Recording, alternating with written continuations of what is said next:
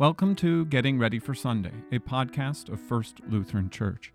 Each week, I introduce the readings for the upcoming Sunday with some notes and explanation so you can be ready for worship when you arrive. I look at the Old Testament, Psalm, Epistle, and Gospel reading for the upcoming Sunday and offer a few notes and explanation. The Epistle reading for Reformation Sunday, October 29th, 2023, comes from Romans chapter 3, verses 19 through 28. It reads, "Now we know that whatever the law says, it speaks to those who are under the law, so that every mouth may be stopped, and the whole world may be held accountable to God. For by works of the law, no human being will be justified in his sight, since through the law comes knowledge of sin. But now the righteousness of God has been manifested apart from the law, although the law and the prophets bear witness to it. The righteousness of God through faith in Jesus Christ for all who believe. For there is no distinction, for all have sinned and fall short of the glory of God and are justified by his grace as a gift through the redemption that is in Christ Jesus, whom God put forward as a propitiation by his blood, to be received by faith. This was to show God's righteousness, because in his divine forbearance he had passed over former sins. It was to show his righteousness at the present time, so that he might be just and the justifier of the one who has faith in Jesus. Then what becomes of our boasting? It is excluded. By what kind of law? By a law of works? No, but by the law of faith. For we hold that one is justified by faith apart from works of the law." Here ends the reading. This is all about the law and the gospel, a fantastic division about the way God speaks to us, that Lutherans are at the heart of the way we speak about God's work among us, is dividing what the law can do and what the gospel can do. And St. Paul begins with something about the law. He says, "Now we know that whatever the law says, it speaks to those who are under the law, so that every mouth may be stopped, and the whole world may be held accountable to God. For by the works of the law, no human being will be justified in his sight, since through the law comes knowledge of sin." So here we see what God's law is. God's law is the demand that he makes on all human beings to be obedient to his will. Now, this isn't so much a demand that is like a tyrant up in heavens shouting, "You will obey me." It's more about being the people that God created us to be. Like, he has a purpose for each of us, for all of us, for all of humanity, and we're all to live up to it. And when we fall short, we are falling short of his law. And so when we see the law, then, this thing that God calls us to be, he says we must be, to be perfect, to be holy, to be his people, the only thing it does is point out our sin. As St. Paul says, since through the law comes knowledge of sin.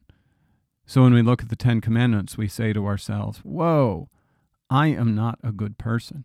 Because when God says, you shall not murder, he also says to me, murder is not just killing someone, but God calls me to love with my whole heart.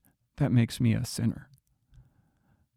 And so when the law speaks its perfect demands on our obedience, it means that every mouth is stopped. That is, before the law, no one can boast about our holiness.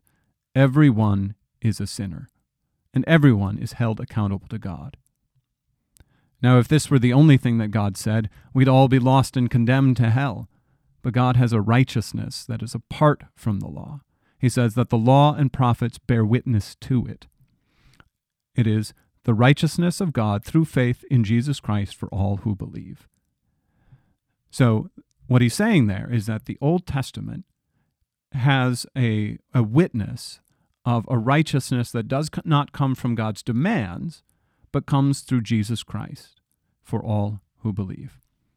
Paul writes, "For there is no distinction, for all have sinned and fall short of the glory of God, and are justified by his grace as a gift through the redemption that is in Christ Jesus." So everyone is a sinner.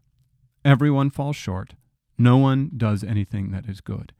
And this is a thing Christians must always remember, that as we look at the world and we say, whoa, the world is so crazy, they do so much bad stuff, we must always say to ourselves, we are sinners. We cannot boast. We cannot stand and look at the world and say, "Ugh, you sinners." We're sinners too. The only difference between them and us is that we have received this gift of grace through Jesus Christ, through the redemption that he offers us as a gift. Paul continues, "It is in Jesus Christ whom God put forward as a propitiation by his blood to be received by faith." We got to know what that propitiation is. Propitiation is a word that talks about a sacrifice that pleases God. And so this propitiation is an offering made to God so that he would be pleased with us because of it. And we receive this good pleasure that God has, this God's grace, by faith. Paul continues, "This was to show God's righteousness, because in his divine forbearance he had passed over former sins. It was to show his righteousness at the present time, so that he might be just and the justifier of the one who has faith in Jesus." One of the questions we think about with this grace that God gives is that it actually sounds really unjust. I mean, people will think, you've been a horrible human your whole life. You're murderer, drug dealer, all sorts of terrible things. You do the worst of the worst, awful, awful, awful person. And then on your deathbed, you turn and you say, "I repent," you receive baptism, and all of a sudden, you're in. And people go, how is that even remotely fair?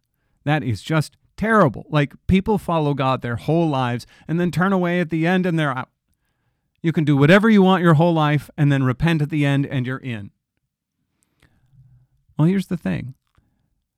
The idea here is that God is both just and the justifier, which means that God actually has to punish sin, and he also wants to justify sinners.